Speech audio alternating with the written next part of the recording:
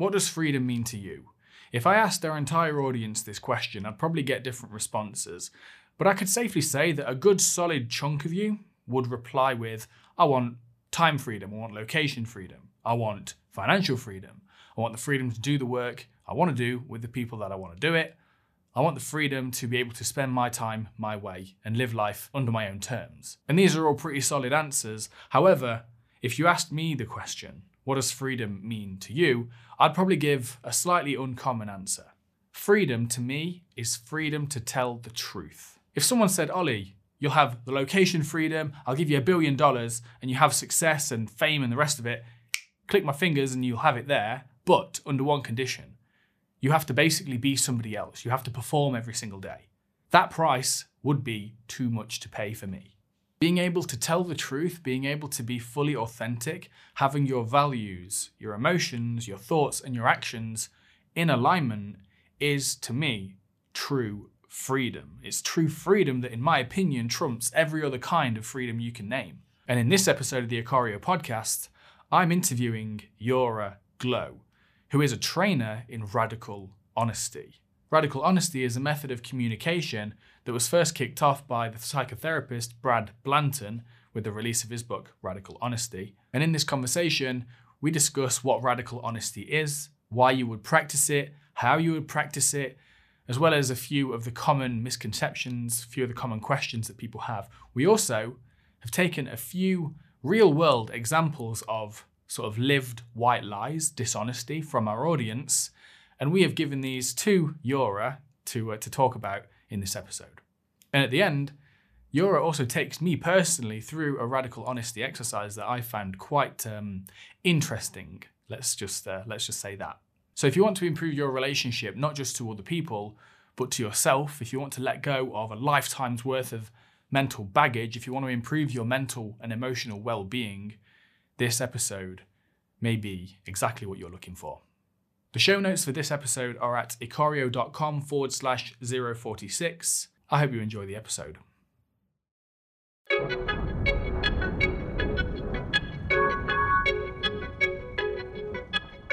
Jura Glow, thank you for joining me. You're welcome. I appreciate you for asking me to come. It's all good. Appreciate you joining me. There are a lot of plants in the background. Are they all yours? Absolutely. These are all my babies. Really? And then you just casually just had another one just off screen. And there's another. And my guess is that there's plenty more in the room that we can't see. Absolutely. Yeah. I notice I'm blushing now. I'm looking at myself on Zoom and I'm blushing, and I imagine I'm embarrassed to be so obsessed excited about my plans. I'm just lonely, and therefore I use plans to soothe myself, and I don't want people to know that. You're like a mother to all these plants. Exactly. But, all right. So yeah, you're a radical honesty trainer. Radical honesty, how do you even call it? A practitioner, trainer, coach, trainer. Okay. Radical honesty trainer. And it took me a while to get used to saying that out loud. So what is radical honesty? Radical honesty is a practice of noticing and reporting. I see your face. And it's as simple as that, right? It's as simple as that. And then we can, in different contexts, it is applied in different ways. But in principle, it is noticing your own experience and reporting it out loud in contact with another person. Okay. And we did a little bit of that before we clicked record. We were Absolutely. saying, palms are sweaty, feeling a bit nervous, etc. Yeah. I use radical honesty to regulate my nervous system. Otherwise, it's always in the background, as if I'm trying to hide that I'm nervous. It hijacks my attention. I cannot focus then on what I'm doing in the moment. So I use it to speak about how I feel, what I'm aware of, to calm myself down. It works. I imagine I could not do lives or do public speaking if I didn't have that tool for myself. That is one thing I did notice. I have noticed about you in the brief conversations we've had so far, is you're you're very willing to just admit when you're nervous, or you're very willing and open about feelings that perhaps another might be like all embarrassed about or try and hide or try and perform their way through. I noticed that you just openly admit when you feel nervous. And embarrassed about feeling nervous. Admitting every layer to it. Yeah. Yeah. This is, I do it to help myself to process the experience. This is how I've learned it. So why would, I guess whenever I've mentioned this to people, the usual response is why? Why? Like, why would I practice this? Well, I like to tell those people, you don't have to. And like, there's no obligation to be radically honest or to tell the truth. It's simply practical. I'm a practical person, so I like to explain radical honesty from the practical perspective. It's practical. It helps me to stay grounded in my experience. My focus sharpens, and I can relate to reality and real human beings around me, rather than being dissociated into the la la land, trying to predict what the other person is expecting me to say right now. And I don't know, those what can I say to get the outcome that I want without asking for what I want?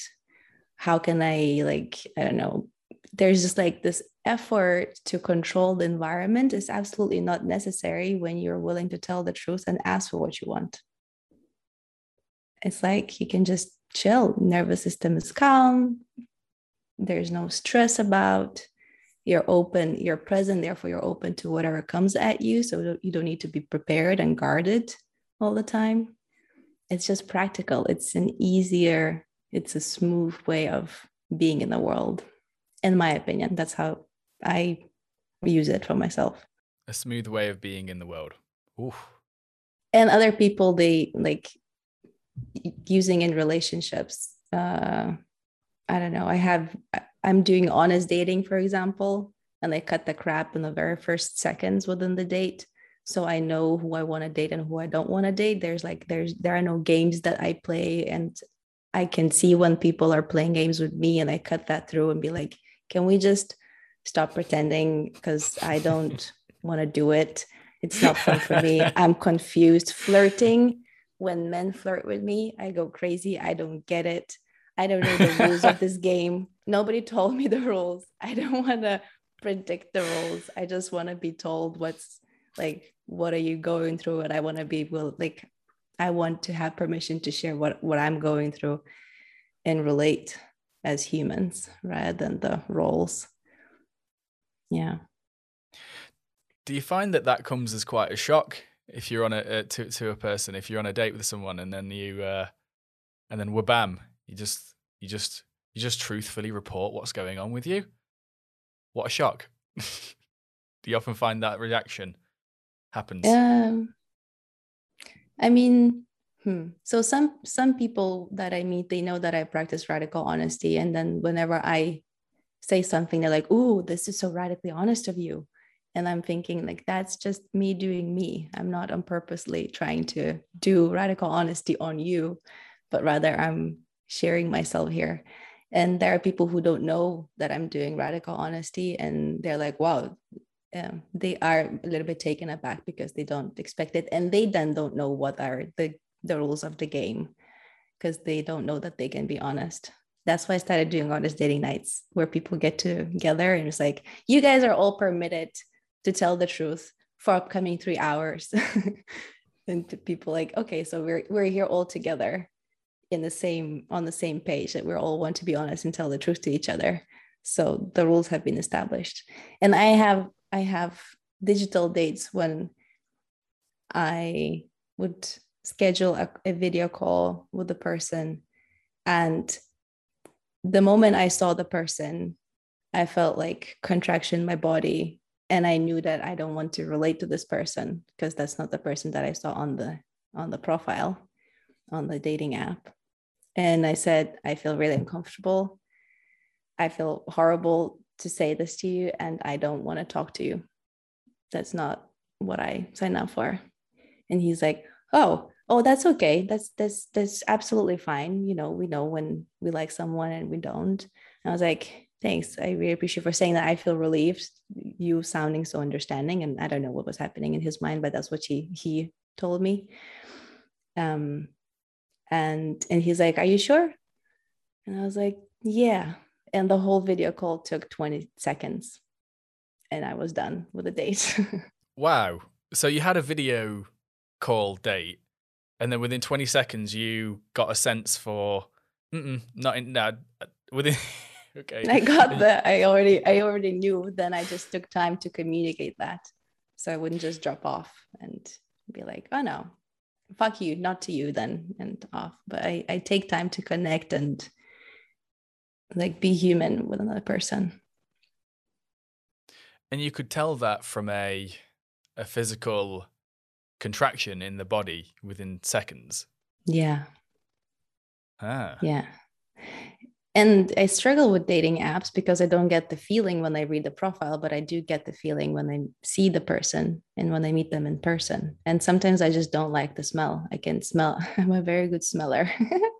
I smell things very well. And sometimes I meet people and I don't like their smell. And that's what I say, because what gets in the way for me to feel connected to the person and what just hijacks my attention is the fact that I don't like their smell.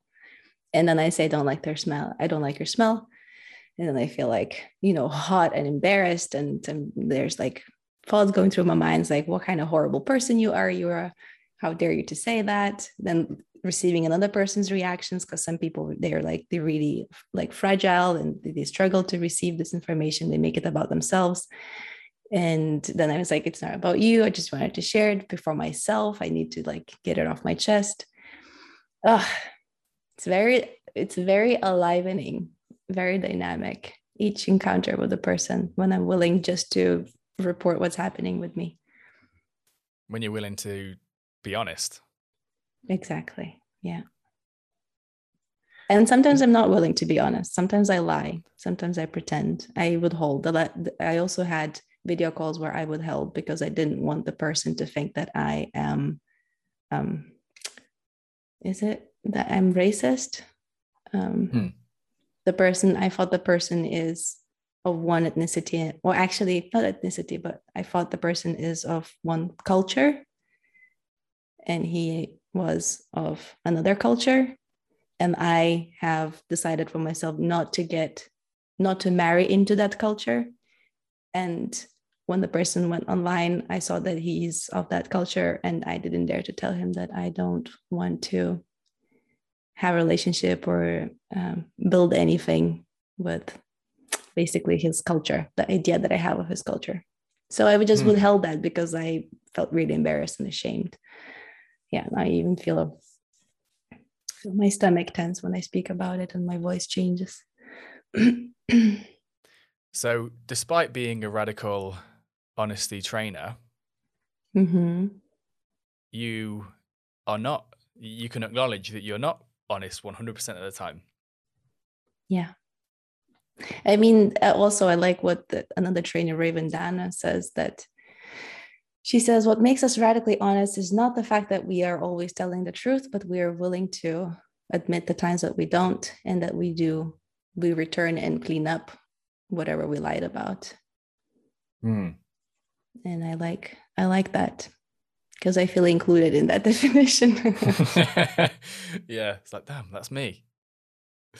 Yeah, and I guess when you are honest, when you make the commitment to be honest, then you'll have thoughts or you'll have things come up that might be taboo, or they might cross certain barriers of what's acceptable by most people and whatnot. And that's just, when you make the commitment to put honesty first, you may have things like that come up, like your own prejudices and biases and the rest of it, right?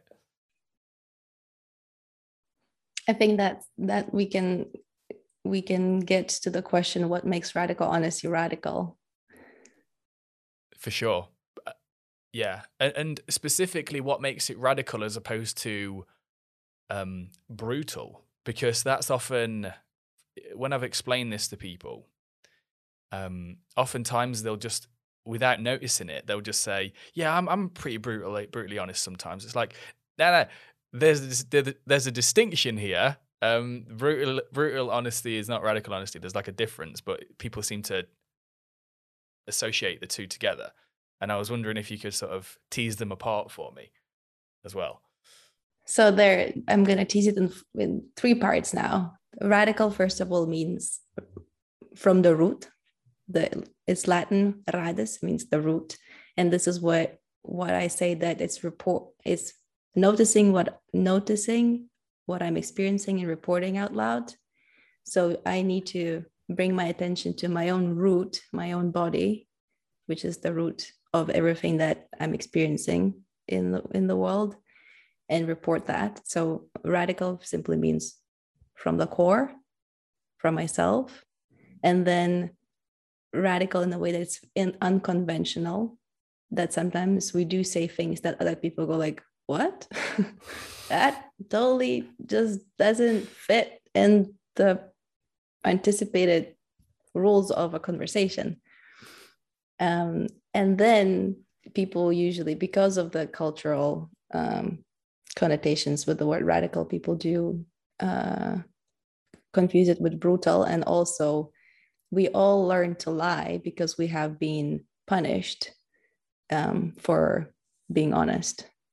So for many people, being honest is a very high value because they never actually got to practice being honest, because being honest is something that has been punishable for them. And that's why in radical honesty, we say there's no moralism about being honest. You just are honest because it makes sense. It feels good. It improves your quality of relationship, of existence. It gives you peace of mind. It gives you you can create the life that you want based on what you want at the very core, not based on what you think the other person expects you to want for yourself. Yeah. Does that separate radical, brutal distinction? Yeah, I think so. So, brutal honesty, I mean, in your experience, do you encounter, like, say, if you're teaching this to people, Mm-hmm.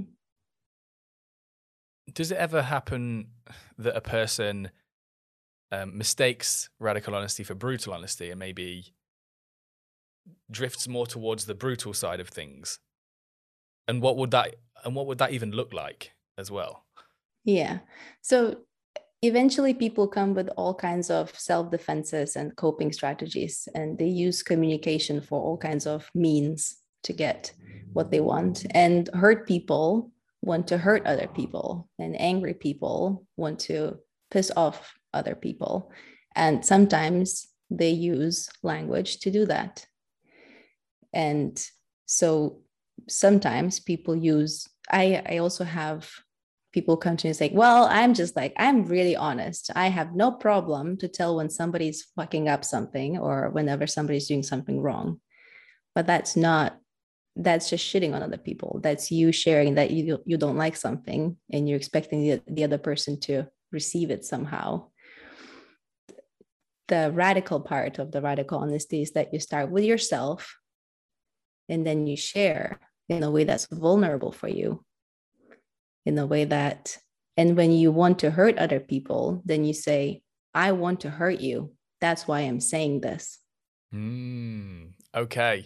That answers it for me. Because the brutal part almost suggests to me that there's an intention that's underlying the communication.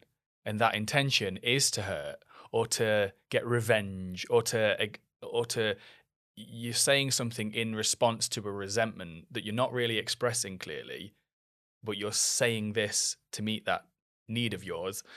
And you're not being fully honest if you're doing that, because if you were, you'd communicate openly, I resent you for this thing. I resent you for saying this or whatever. But instead, the brutal that clears it up for me, because the brutal honesty it's not full honesty. It doesn't seem that way to me. Yeah. A brutal honesty is basically an indirect expression of anger in order to control your environment. Radical honesty is that you reveal you're completely honest. You're honest from the very second you place your awareness on yourself. So you reveal your sensations, your intention, and the content of your thoughts. And also, you communicate your thoughts as your thoughts. I'm thinking you're a piece of shit. I notice my I notice my, like, I don't know, my belly is hot and I feel a lot of tension and movement in my jaw, and my hands are hot, and I'm just thinking that you're a piece of shit, and I resent you for leaving the cup on the table for the third time in a row after you told me that you're not gonna leave it there anymore. It's not blamey, it's descriptive, where I describe my experience to you and I express it in a tone of voice that fits the intensity of my experience. And sometimes language gets in the way, and I just tell people to growl like dogs do, like be angry. Because sometimes languaging gets in the way to you to experience the experience. The purpose of radical honesty, the deeper meaning of it, which is I don't usually say it because people don't get it who aren't in the personal development or meditation field, is to experience your experience. It takes 90 seconds for the body to process an input from the environment. And when you're honest about, and you can report and describe your experience, you process and you're burning whatever is happening inside you. So if you're angry, you can get over your anger. If you're sad, you can get over your sadness. If you're joyful, you can get over your joy. If you're obsessed about something, you can get over the obsession. It's very fast when you're willing to accept, report, be in contact with other people. I like that. Yeah, I like that. So I think something when I've brought this up, because when I discovered this, it basically permeated most of my conversations for a solid 2 weeks. So I got some feedback from people as just to the idea of this. So I'm pretty clear on what makes it radical. But a question I often get is, I must have had it like three or four times now, is it really necessary to be radical though? Is it necessary? Isn't it just necessary to just be a bit more honest and then that's it? No, it's not, absolutely not necessary. I think white lies have their function in society, and I think radical honesty also has its function in your own world. And that when you learn radical honesty, then you can decide whether you want to tell a white lie. And also, so when I tell a white lie, I'm saying, I'm scared to tell you the truth. So I'm going to tell you a white lie right now. And then we giggle about it. But for example, with authority, with my tax office, I don't want them to know my personal life. I don't trust my tax office. I don't trust police. I do tell white lies to my tax office. I'm scared of them. Those are people that I imagine have control over my life and have no control over their emotional reactivity. So I'm scared to tell something that they might not like, that maybe I don't know, that I shouldn't maybe saying or doing something. So I lie. I think lying has a good function in our society, except that when your lying gets in a way for you to experience your life fully, that's when you can tell the truth, because it works each time. And I guess it's when we lie unconsciously. And one thing I like what you said a little while ago is mentioning and sort of reporting your thoughts as thoughts, rather than just this assumption that it's the truth, like the God's ultimate given truth. language. Yeah, like just a thought or a story that your mind produced. It has to be true because I just had the thought, so therefore it's definitely true. And in my experience, I've noticed that can really get people into a lot of trouble, a lot of like emotional turmoil. So they just believe what they think, which is which is crazy if you think about it. This is a form of insanity. Yes. To believe everything you think rather than noticing that this is a thought that I am witnessing. Yeah. And then to assign complete ownership over the thoughts you have is also insanity, because like I had this thought come up. It's definitely true, and it's me, and I had it, and it's truth. It's like, oh my word. Yeah. Then you're just at the whim and wish of what your mind does, which is just chaotic. So yeah, I think this is why I feel quite passionate about this, because I mean, as a brief stop off, I've done a lot of meditation in my life. It felt quite, it's quite a personal experience. It's quite solitary in a way. Mm-hmm. But radical honesty, the whole practice of it seems like it's meditative and in nature, but it's not solitary. It's actually like a lived meditation that involves other people directly. Yeah. And for me, it kind of bridges the gap between just a meditation practice that you just do for 20 to 30 minutes on your own in your room every day and the rest of life. Because I noticed for a while that I had a meditation practice, 20, 30 minutes, but then I was going into the world, interacting with people in an inauthentic way, feeling unfulfilled in my connections and stuff like that. And it's like the gap was, I was finding it difficult to bridge the gap. Like I was in meditation mode for 1 minute, but then when I talk to people, I'd be in, hey, I'm happy Ollie, nice guy, yeah. And it'd just be that the bridge was not there. And it just seems to me that radical honesty is that bridge. Yeah. I think so. And so my own personal journey was that when I became aware of my thoughts, which was in my 20s, I was like, oh my God, I'm having thoughts. And then I'm having my body as a set, like it's just things are happening. And I was like, I have never experienced it myself so livid before. And when I discovered my thoughts, I became obsessed about understanding how the mind works. So I did a lot of everything from psychedelics to meditation therapy.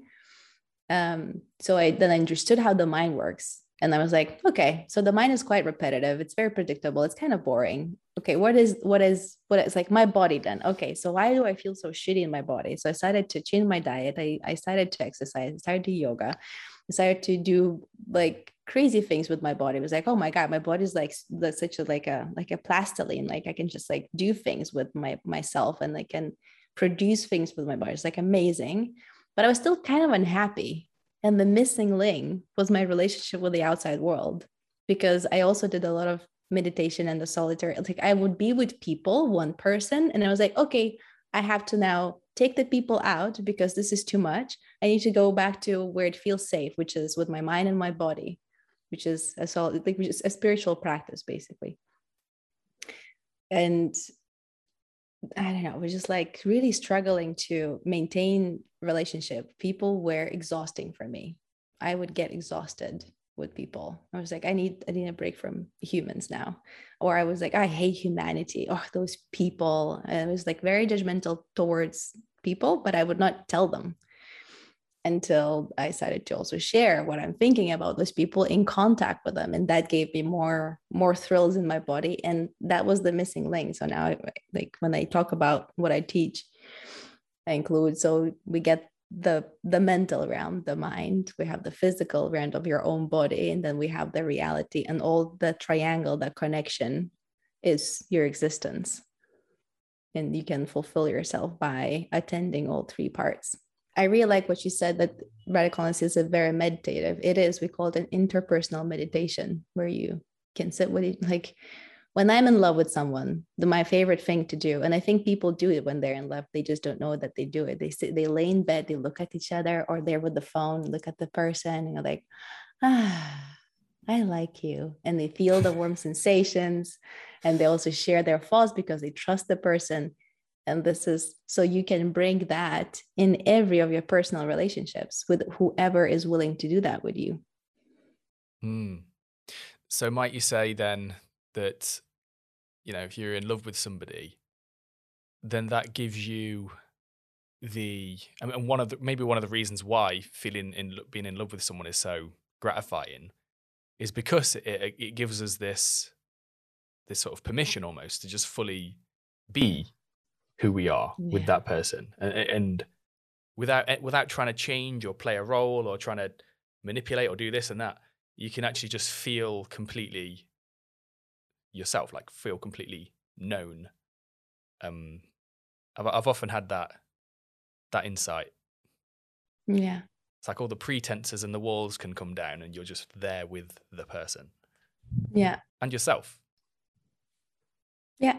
Because the hormones are so high, though you feel your body hyphen. You're horny, you're in love. It's just wonderful. And this other person, you idealize the other person, and then like whatever I'm gonna say, they're just gonna smile because they idealize me as well. So just like drunk on goodness. It is pretty great. It is pretty good. Yeah. Well, on that note, how does radical honesty affect, your relationships? Because one thing, again, this is I kind of harvested the questions and talking points that people brought to me when I mentioned this, and one of them is regarding relationships, and the question, paraphrased slightly, was, wouldn't offending and hurting people with radical honesty, wouldn't being radically honest, wouldn't that affect this area of your life like negatively? Wouldn't offending people through radical honesty, wouldn't that be negative? Wouldn't have a negative impact on your relationships? Absolutely, it does.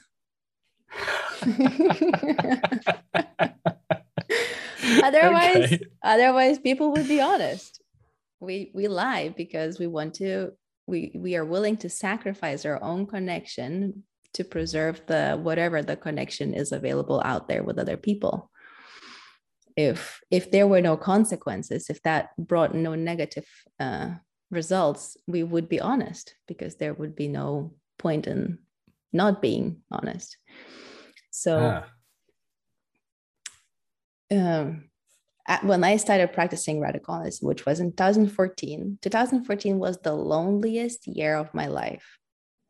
I went from a very popular, connected to number of alternative subcultures here in Berlin, meeting people every day, mostly partying, getting drunk, and doing social smoking, having my lighter with me so that I can always get a conversation with anyone on the street, to somebody who I was tired. I was not willing to please anyone. I was not willing to smile when I don't feel like smiling. I was not willing to, I couldn't endure alcohol. I didn't want to smoke anymore. My body was just like repulsed. Like I felt like I'm missing connection in clubs and bars, and I was tired of the chit-chatting, and I was not willing to be that party person pleaser anymore. And people didn't like that honest Jura who's sad and depressed and something is wrong with me and I don't know what's up. And they went on, and I was not willing to drink with them. I was not willing to smoke.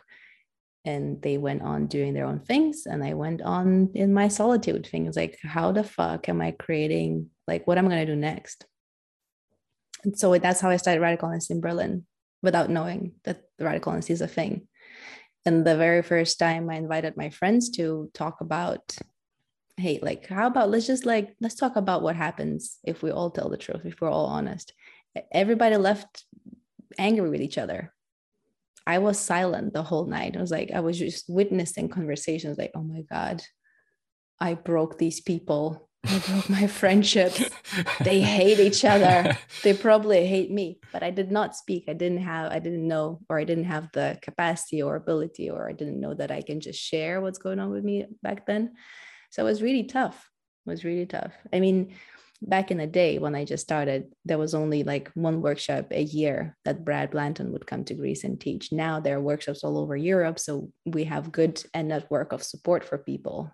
And there's always someone to catch you when you practice radical honesty. But at the very beginning, for me and my colleagues who just started back then, was just like trial and error. and we lost many people, we hurt many people. It's like shit happened, and we learned how to deal with it as we went. We did the best we could. We all do the best we could. So it will. So if you start practicing radical honesty, the likelihood is that it will shake things up. It will affect your present relationships. So, but it seems to me though that the payoff over the longer term is more satisfying relationships, more relationships based on honesty, based on authenticity, and a closer relationship with the truth of you both. Because it seems to me, if you just start becoming like radically honest with people, and those relationships go tits up, then it would seem then that if the truth is all it takes for that relationship to crumble, then it seems to me that it was on a kind of shaky foundation of dishonesty anyway. Yeah, I like to think of it that way too. We have learned strategies, manipulation, and ways how to get what we want without showing what we want, and we built roles and characters, and we also attracted and we related to people who are willing to do exactly what we do. So everybody came and did the show, and usually it takes a crisis, like a car accident or a relative dies or something happens, for people to go into life, like the life crisis, and be like, I don't know who I am. I don't know what I've been doing for the past 50 years. I don't know who's this person in front of me. I've never asked them how they are. We always talked about the weather. Whoa. I'm just having goosebumps since you say that, because I've experienced that in my own life. Totally. Mm-hmm. Because I only discovered Radical Honesty, this book, a number of months ago. And I remember about 4 weeks after that, I was on a video call with my family. And I remember just having a very concerning realization that I was on the call with them, and I was looking at my father, and I was like, I don't know who this man is. And it wasn't like a dissociative, I wasn't having like a derealization episode or anything. I was just like, I don't know who this man is. I don't know what he feels. I don't know what he thinks. I don't know what he wants. He's just been playing the role of archetypal father my whole life, but I don't know the person. And then it was just very strange. It was very hard to continue to have the same kind of conversation when on the call I was just like, who is this person?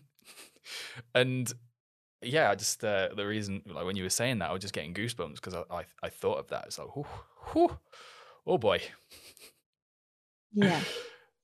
I had once my therapist asked me, would you hang out with your sister? Like, would you want her as your friend? And I was like, hell no. And that was the realization. I really wanted my sister's approval. She's 8 years older. So like, she's the big sister and she was my second mom. And I grew up like admiring her and aspiring to her, but she was always mean to me. She probably hated me for being born because I just like got in a way to her teenage years.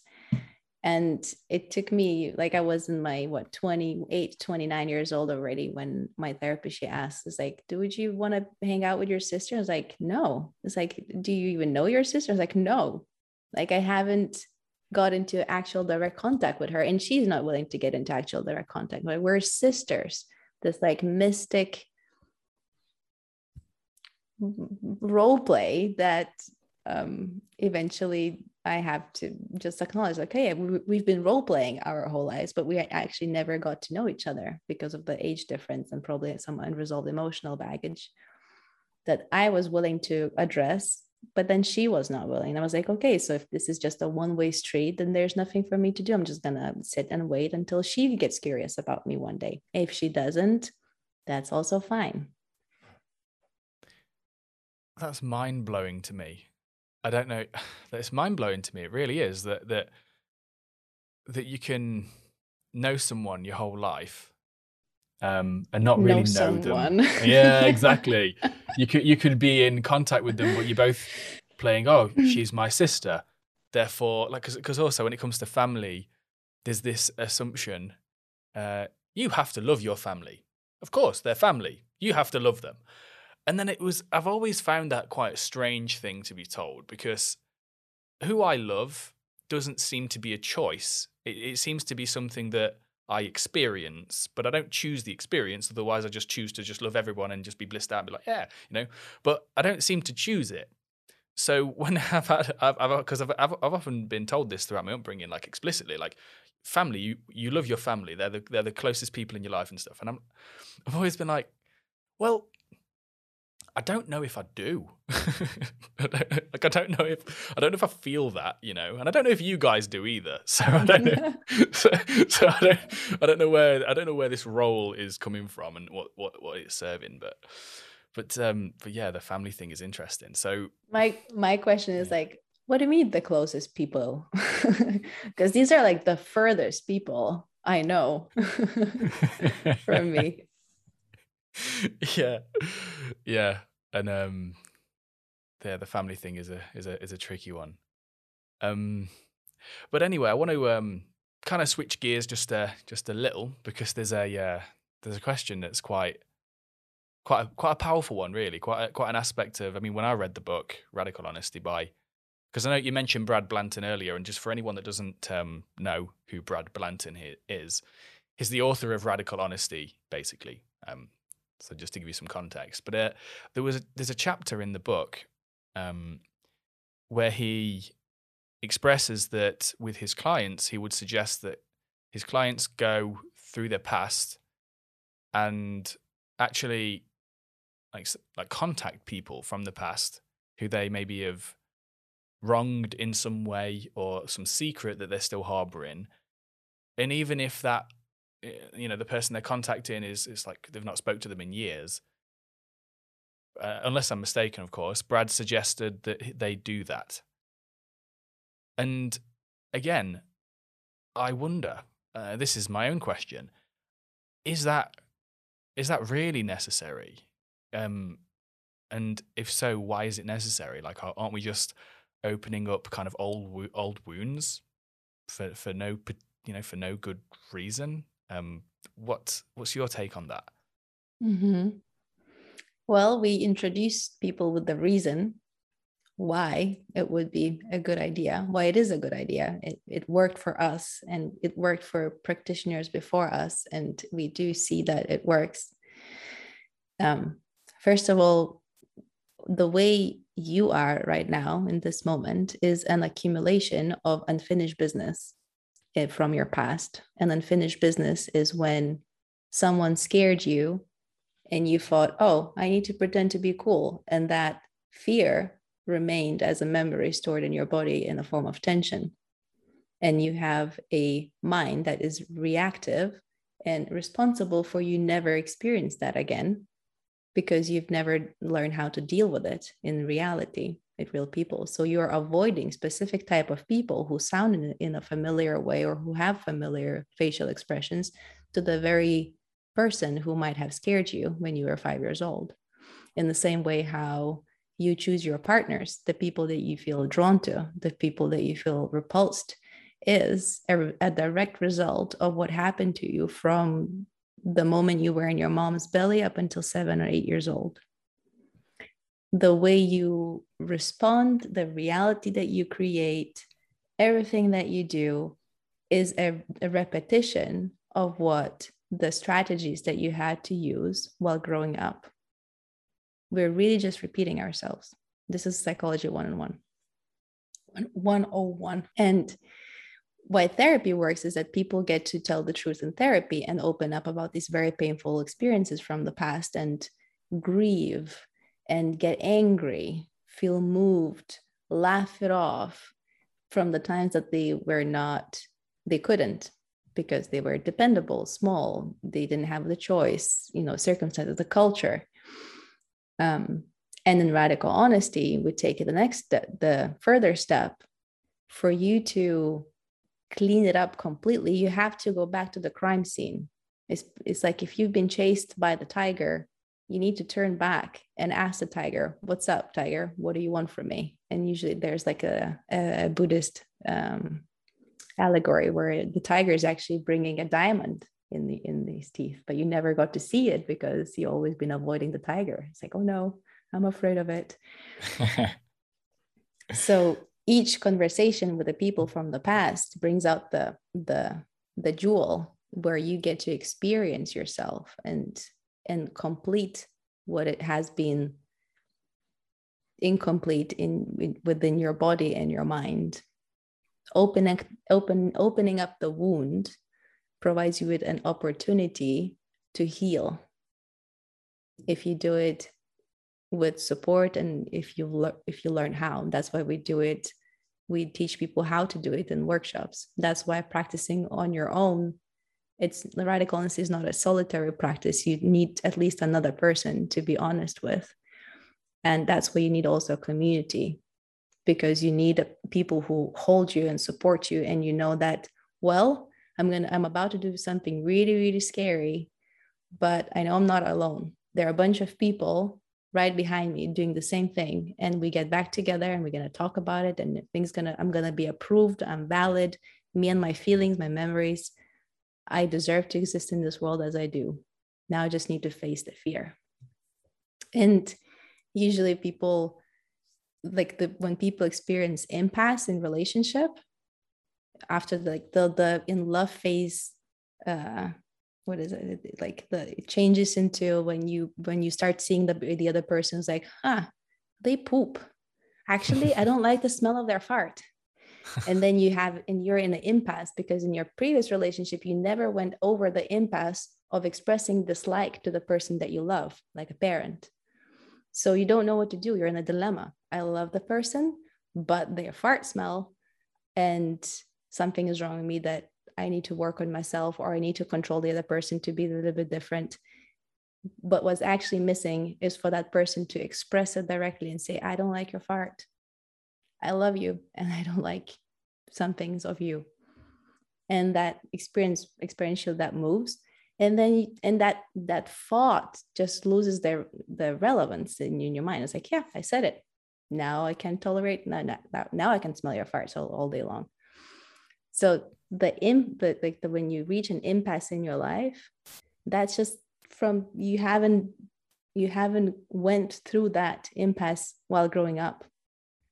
That's why going back to talking with parents, siblings, teachers, ex-spouses, bosses, it's crucial for you to know how to go through impasses in your life and create the life that you want right now, not reactively, because you already know how to deal with something that arises because you dealt with it from the past.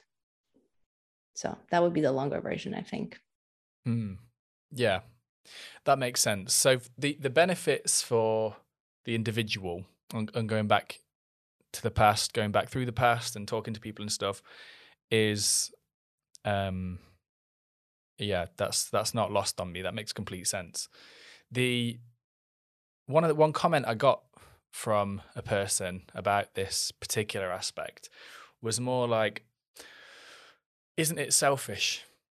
Won't you, when you go back, let's say, for example, you, I don't know, like the example that Brad uses in the book, let's say you had an affair with an ex who you were with. This is not his example, but I'm embellishing. Of like, say, 10 years ago or whatever.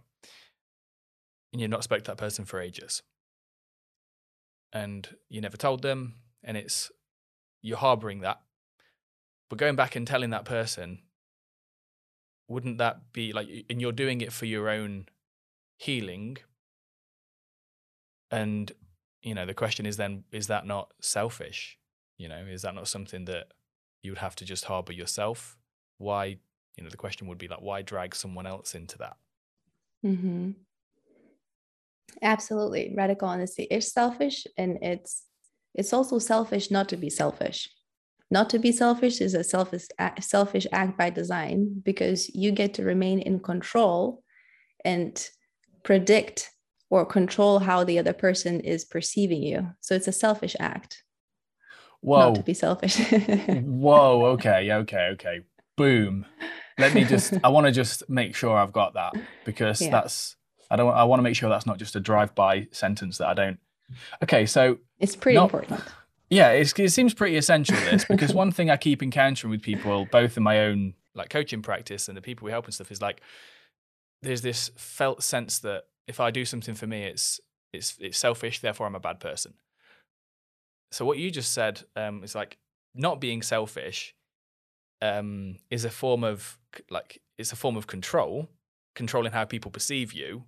Correct. And you're doing that in order for yourself anyway. So it's inherently selfish. So you're kind of damned if you do and damned if you don't, right? Yeah. Or in other words, we're all selfish. It's very selfish to call someone selfish. We're all selfish. If we weren't selfish, we would die. We have to be living for ourselves. Otherwise, we would not eat. We would not inhale air. We are preserved to maintain this body. And the way we do it, by using our minds that created to preserve our experience and to make sure that everything is safe. Experience is selfish by design. And most of the time, culturally, shame is used to control other people, and calling them selfish is that tool of shame. It's like, how dare you? Who do you think you are to do what you like? I'm like, how dare you to question? Yeah, exactly. Yeah. How dare you meet your needs? How dare Yeah, so that's one thing I've just got to say, one thing I am enjoying about many of the answers you've given to these questions is like, isn't it selfish? Doesn't it affect your relationships negatively? Yeah. And then what I was kind of, what a kind of expectation I had in my mind was like, you'd say, oh no, that's a misconception, or oh no, actually that's a misunderstanding that's very, very common. But instead it was like, yes, it will affect your relationships negatively. Isn't it selfish? Yes, it is selfish. And yeah, I just wanted to share that that's something I'm quite enjoying. So yeah, I think that I think I do want to tell to people about hurting other people's feelings. Just like you have to hurt a child's feelings when you deny them to stick a metal rod into an electric socket. You're teaching a child, do not kill yourself, do not stick that thing, it might kill you. At the same time, you're allowing an opportunity for the child to process their feelings. If you're not the kind of parents like, oh no, big boys don't cry, or like, you're so sensitive, little girl, like, toughen up, suck it up. If you're a good parent, you allow a child to process the disappointment of not getting what they want, the sadness and the grief of maybe losing a loved one, a dog or whatever. In the same way, when you have cheated on your spouse 10 years ago, when you go to that spouse, you're going to kill that idea that she had of you. So let her grieve. At the same time, if you want to separate and your spouse doesn't want to separate, then you're going to create the same reaction of like, I want us to be together. And then wave of sadness. Why can't I have it? So when hurt feelings provide humans an opportunity to learn how to deal with hurt feelings. And most of us have been trained to walk up on eggshells around each other, coming from dysfunctional families where you had to walk on eggshells around your parents because you had to manage their parents by good performance, good behavior, and whatever. That we don't have that skill for ourselves. We are really bad at managing our own emotions. And also that's what radical honesty talks about. And this is what we teach. And that's why people go to workshops to learn how to do it well.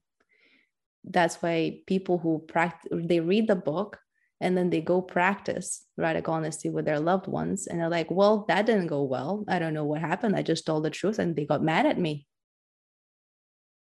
Yeah, then go back and have the conversation about how you feel about them getting mad at you for what you shared. The conversation doesn't stop there. You continue sticking with the person until you both feel like, yeah, I think I feel good now. I'm happy to drop this off now. And also the people who, when they read the book, what they don't get is the somatics, is that they do not, most people are really bad at paying attention to their own body and feeling their body. And the body is the main tool with which we process feelings. So you need to have a proper training, so to say, to be willing to have the capacity, increase the capacity to bring your awareness to your own body so that you can feel and process feelings as they come at you without any like, oh, I shouldn't be this way, or I'm too emotional, and all the unfinished business from the past then comes up. I shouldn't be crying so much, or I shouldn't be emotional. I should be cool. I asked for polyamorous relationship. I shouldn't be jealous. No, you're jealous, then be jealous. You're angry, then feel angry. You're sad, then feel sad. You feel depressed, be depressed. It's really that straightforward. Whatever you are in the moment is the most authentic versions of yourself. Be it fully within your body. And that takes time and skill to do that. What you just said is what makes it meditative, in my view, is you're attending to the truth of you in each moment. You're attending to it and you're communicating it. And yeah, it seems to me this idea of hurting people's feelings, I think that's what I can see already is a real barrier for people, is this idea of hurting people's feelings. And what I'm hearing from what you're saying about this is that the very idea or the associations we have about hurting people's feelings, that even that's worth reconsidering. It's like, because the idea is that if you hurt a person's feelings, that makes you bad. And I think that's obviously, that's something I think we've been taught. I mean, I was certainly taught that. It's like, if you can't say something nice, don't say anything at all. Yuck. Ugh. good luck with that, by the way. Good luck living by that one and feeling happy and fulfilled in your life. Good luck. Didn't work for me. But that's the idea, isn't it? Is that like you hurting a person's feelings, if you're just telling the truth, it's like hurting people's feelings does not fundamentally make you a bad person. There's no such thing as a good or a bad person. Ooh. Mm-hmm. We're all people doing our best. And there's someone who will come and call you a bad person. And then oh, they're using God's language. They probably really believe that I am a bad person. Am I really a bad person?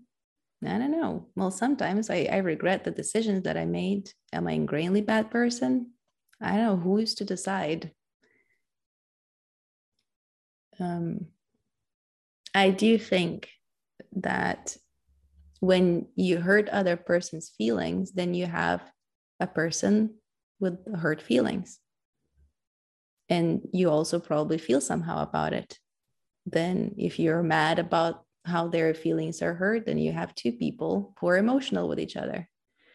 If you are sad, also your feelings get hurt because their feelings are hurt, then you have two hurt people in contact with each other. So I want to also to introduce that idea, that to look a little bit of what happens in reality. There are two human beings made of flesh and bones who are having feelings with each other. And the way you can support each other is by sticking around. So don't run away when your feelings get hurt. Stick around, keep talking, keep feeling, being in contact with each other, because feelings, like every experience, it comes and goes. If you allow your experience to be, it will come and go. If you resist, it persists. So if you resist feeling hurt, then you will prolong your hurtness. And if you allow yourself to be hurt, especially in contact with someone, then you increase your chances for it to move through you and something else will happen. You have a good cry and then you're like, well, now I'm hungry.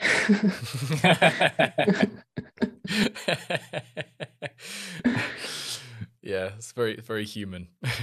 Yeah. Yeah. Jura. Me. I have a few real world examples of times. I've asked a few questions for people, like to bring in some real world examples of times when they may have been knowingly dishonest. When they've not practiced radical honesty, when they've told white lies or whatever the case is. So I wanted to I want I want to read these to you, and I want to get your take on them, just to get a sense for what you would suggest a person, how a person would deal with this from a more of a radically honest sort of approach. Awesome. Bring it on. My favorite part. Lovely. Yes. All right then. So, so the first example, these are all anonymous. First example, I'll just read exactly what this person wrote. I don't always disclose how I think or feel in the moment to people I'm working with. I have depressive tendencies, and I know that at times I can be in an extremely negative and cynical mood for no good reason. I also know that I can be very persuasive, and I am in a position of authority, so I could easily demotivate an entire team of people and perhaps derail a project to some degree by letting my momentary gloom infect other people. If context appropriate, I will let my team know that I'm in a bad state, but I will not disclose any details, and I will not communicate my negative perspective because A, my depression is not their problem, and B, I know that my current worldview is biased by depression, and that in a more sober state, I will see things differently again. You could argue that it would be more truthful and honest to fully disclose what I think and feel in the moment, including a disclaimer about my depressed state. But I believe this would still be an unnecessary and ultimately unproductive burden to place on a team. Mm-hmm. So if there isn't really no right way to comment the situation, I can share my own personal experience, and I also want to share my suspicion. And my suspicion is that if the person is in a leadership position, their depression and their states do affect the whole group. So them withholding the information, thinking that it doesn't affect the group, does affect the group, and also affects your own personal depression. I imagine it prolongs it, in my opinion, in my experience, actually. Now, this is how I handled in my life when I was suicidal depressed a few years ago. It took me a long time to speak it out loud to my closest person, to my partner back then. And he freaked out and he didn't know what to do. I freaked out about the fact that he freaked out. I was like, I feel responsible. This is such a big burden. I'm so sorry that I told you. I'm so sorry for existing, blah, blah, blah. This is all depression thoughts. Feeling like a burden, not deserving to live, being negative and just like pissy about every little thing. But when in contact with other people, kind of collapsing and be like, I'm so sorry. I don't know what's happening. And I started to share that with him, then with my closest friends. And they were also shocked because I was just like hyper successful overachiever, the one who was uplifting. I was in complete opposite of that. And people didn't know how to deal with it. And the people, also my friends, those my friends that I would go for help, they were completely useless. They didn't know what to do with this information. So I had to go and look for different friends who have experienced depression before. And I was in contact with them and they were very understanding and supportive. So I just shifted my friend circle basically into the people who understand what I'm going through and told them. And that was really difficult to speak about. But once I opened up to them, I also open up to my clients and my workshop participants. I would have my workshops as usual because I was still functioning. And the very first thing that I would tell people in my workshop was like, well, I had a really horrible day. I cried all day in my bed. I feel tired and exhausted. And I worry that you will all feel affected by my low energy levels. And then I would say, I think I have depression. I think I'm depressed, because back then I didn't know. And the whole room felt touched, appreciated me for that. There was nobody who there are so many people who could also relate, because at some point in their life they had been struggling with depression and they told no one, or they have a family member who's struggling with depression and you know how hard it is and they don't know what to do with them. So I received all kinds of reactions, but definitely not the ones that I expected to. And as I went in contact with every person and I said, I met my friends, and I said, I feel like shit. And then that's it. I just feel like shit. There's nothing to do about it. There's nothing to change. There's like this is just how I feel. I feel horrible. Today I was thinking about killing myself all kinds of ways. It was like, well, that's intense at the beginning, but then later on, it's just like, these are just thoughts. These are thoughts in my mind. Later on, I started imagining about killing other people because I was so full of anger and rage. That's intense. That's something I brought to my therapist. Like, well, you're probably really angry. Let's explore and experience that anger that drives those thoughts. So I think that speaking about your depression is the first step to healing your depression, first of all. And also, your mood and my mood affects everybody. We're all connected in the same room. There is absolutely nobody who's immune to a human being in the room that's feeling somehow. We're all connected. We just don't pay attention to it. And I think that if you share your depression to your colleagues, you might find a great support. You might find that maybe your colleagues, the people in your team, also struggle with depression, but they don't talk about it for the same reasons that you don't. So I think that healing happens once you start talking about things like that. That would be my tiny little short answer to that little situation. Okay, wonderful. The second example, we can move on to the second one. Absolutely. My dad feeding table food to our dog. I feel super angry about this because it's like he's hurting her and her health. He obviously really loves her, so he wants to give her food. I feel angry about it, but I'm not honest with him because anger is generally not something that feels okay to express. Yeah.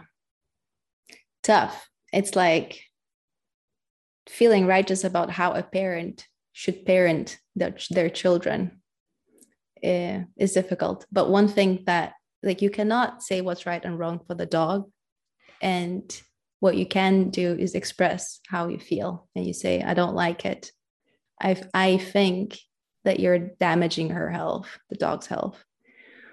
And I'm mad at you for feeding the table food to the dog. It triggers the thought pattern that you're just harming her. And that just telling that to the dad already moves a lot of that simmering anger. It moves it away.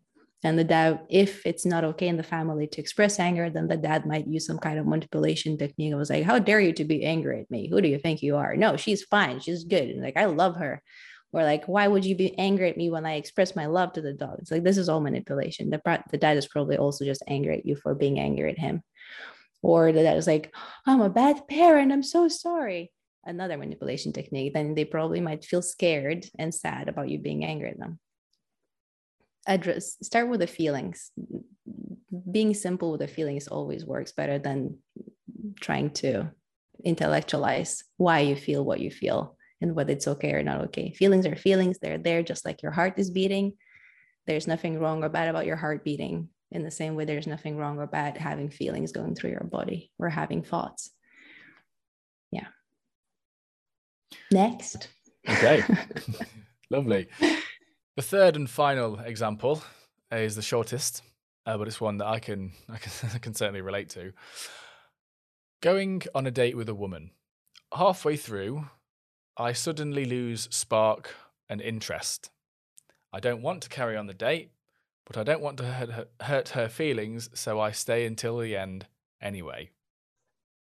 I feel so sad when I hear it. I imagine I've done that too in my life, and I just ended up being very resentful towards my date and very cautious about who to go on a date with next. And I already shared at the very beginning of the podcast that this is how I handle this. Like if I know that who I like within seconds, then I share it. And it's tough each time to say it. I'm not interested in you anymore. And then to stick with it and just be like, oh my God, this is intense. And usually women, and I think people do pick up on things like that. And I would bet that she also endured and stayed in that date, just like you did. It's more oftentimes than ever, when you tell the truth, the other person already knew it or you're playing your role and the other person just like joins you in that dance of playing that role. So when you call out the role, the other person will be like, oh, fine, now we can drop it. I was like, I'm glad you brought it up. Okay, so those were the three examples. I'm curious of this what's going to happen in this next segment. So okay, I'm kind of putting myself on the chopping block here as a bit of a guinea pig, but I want to do that because honesty is a deep value of mine, for better or for worse. So let's say, I'll come to you for help with this, to learn how to practice it. I'm wondering if there's an exercise that you could take me through now, or is it something you'd recommend I do elsewhere with someone else? Like, I'm just curious, like if I came to you as a fresh, like I've not really heard of Radical Honesty a bit much. I've not read the book yet, but I'm maybe having issues in interpersonal relationships or whatever. And I come to you, what's like an exercise you could suggest I do? And if there is one you could do now, maybe we could run that through now. Yeah. So I think since we talked about dating, and I think it's relevant for the age group that you and I are, so I do want to suggest an exercise for those who are dating. And I would like I usually, when I meet people, I ask them, how do you want me to be perceived by me right now? So Oliver, how do you want to be perceived by me right now?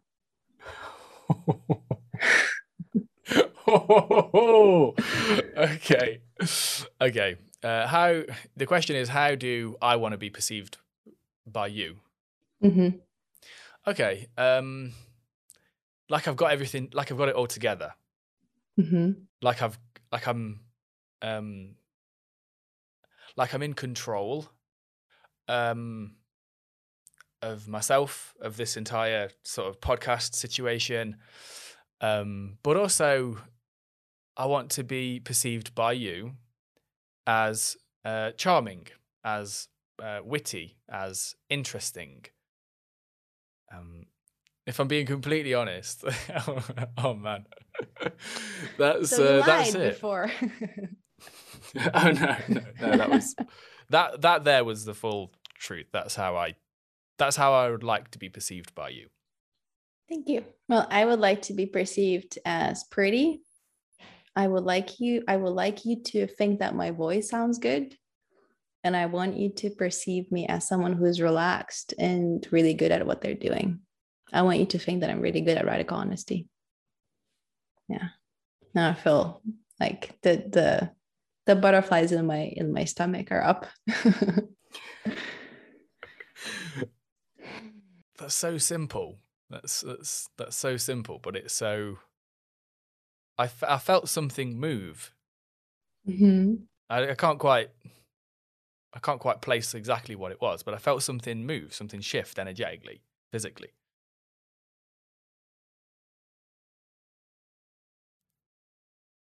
I'm not off the hook yet.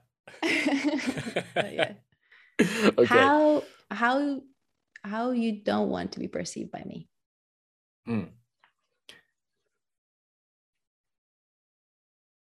How don't I want to be perceived by you?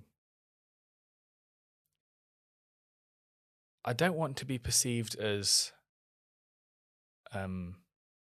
boring.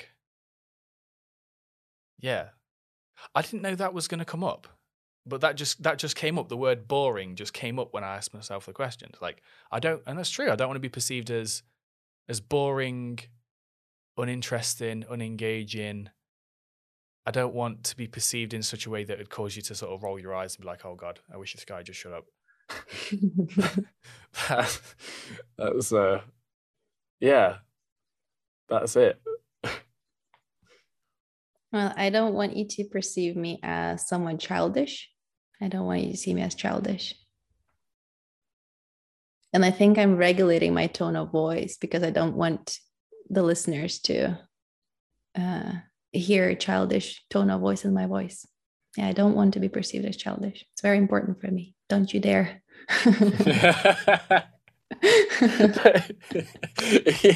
If you think of me as childish, there's something very wrong with you. You need to fix that.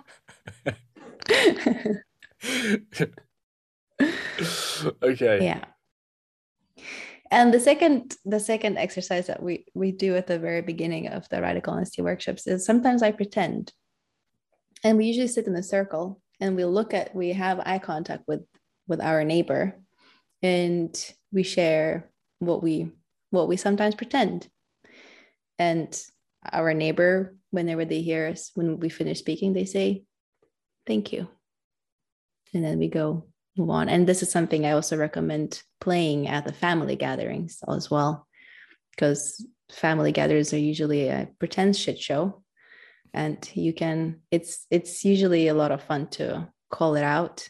And sometimes it's also emotional because people use also pretenses as a survival mode. So if you tickle that, they might get very defensive, or they might just feel really like sad about all the lost years that they have pretended for themselves in front of themselves.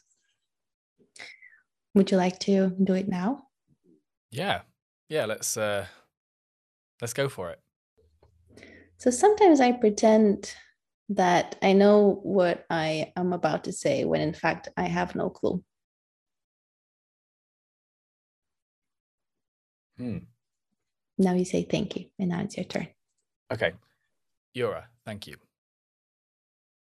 Sometimes I pretend that I am in a very good mood. Sometimes I pretend that I'm feeling very positive and bubbly and humorous, when sometimes I'm really not.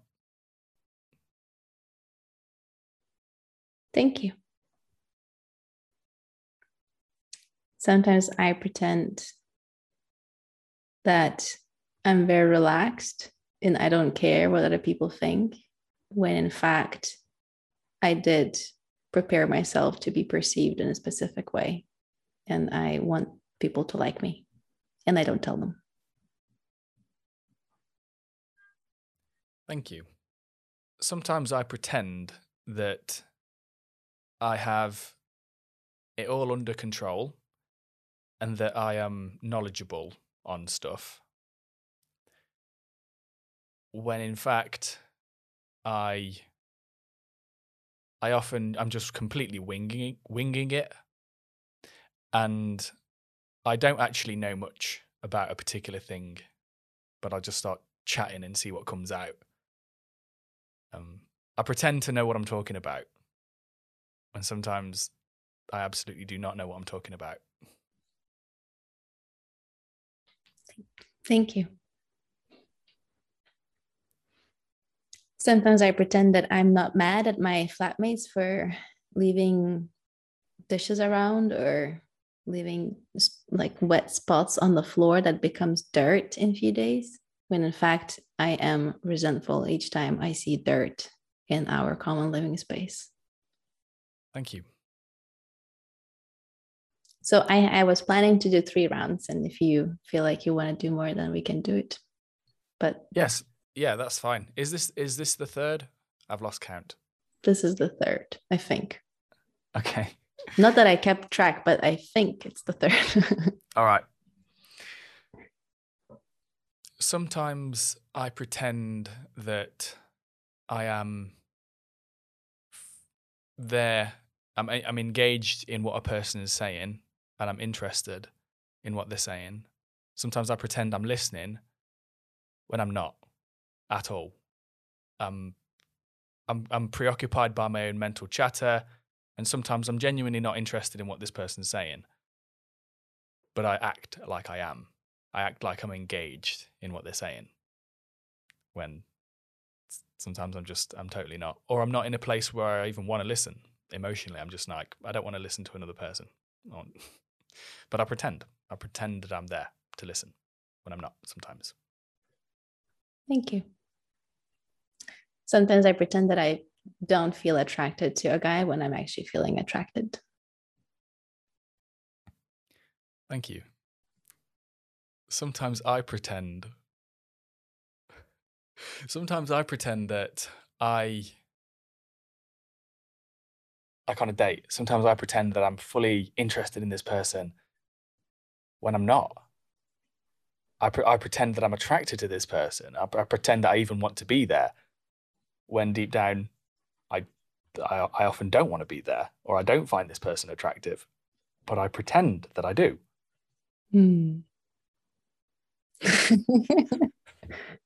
Thank you. So I want to do one more round.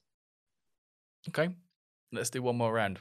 I hope. I mean, I don't know if there are any sort of rules around this, but the thing that you shared prompted something from me in a similar way. I don't know if it has to be completely different. No. Okay, it's just what comes up. Exactly. Yeah. Okay, cool.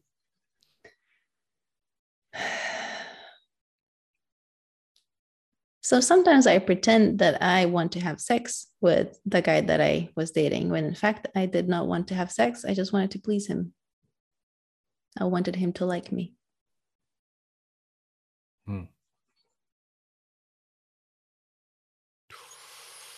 Thank you. Sometimes I have sex with someone, not because I wanted to have sex with this person, but because I wanted to feel desired. Thank you. Oliver, did I really just say that on a podcast? You have no idea how common those are. Like, really, it doesn't really even matter in which culture, because we with other trainers that even did it in India. It seems like culturally we have like a top 100 of the same pretense. We're pretending the same things throughout cultures. It's incredible. It's the same, all same. Everybody can relate to, I could relate to your pretenses as well. And I don't know if you could relate to mine.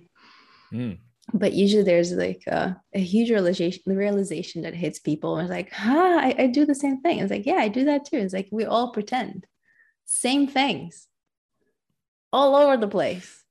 And yet we pretend that we don't pretend when we are.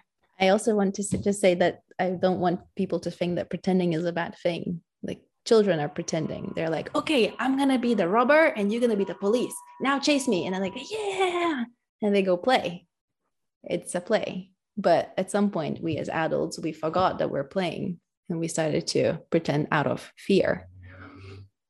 And that's when it becomes painful experience to pretend. But there's absolutely nothing wrong with pretending. You can as well pretend and enjoy yourself, but know when it's time to eat and time to sleep and time to be you. Like children, it's like the mom's like, Oliver, lunchtime. And like, okay. And you just shake off your burglar role and you're like, I'm coming, man.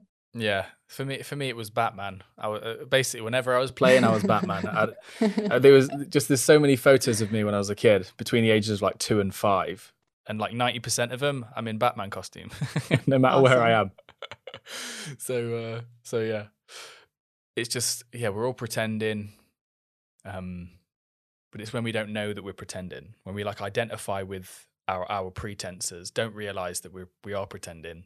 Yes. When things feel very serious in that sense, you know. I just think of the sort of typical guy who's like in his mid-40s and he's like got all these responsibilities, he's got this job that he's working, I'm a father, I'm a CEO, I'm all these people.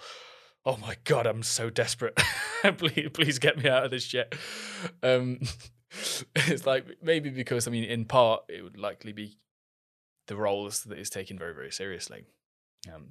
Bring a very rigidness to life. Yeah. Well, I think that's it. I think we can start to wrap this up. I mean, what the last thing I'd just want to do is give the listeners some direction of where they can learn more about this. Where would they go next? So ideally, you go directly to a Radical Honesty weekend workshop or a Radical Honesty 8-day workshop or an online course where you get to learn from the very beginning. There's a learning to do. People say, it's easy to tell the truth. Not if you want to practice radical honesty. It usually takes up to 2 years for people to finally get it. Even now I receive messages like, Jura, what was the thing that, like, why it doesn't work for me? It's like, I do this thing and why doesn't it work? And I was like, feel your body.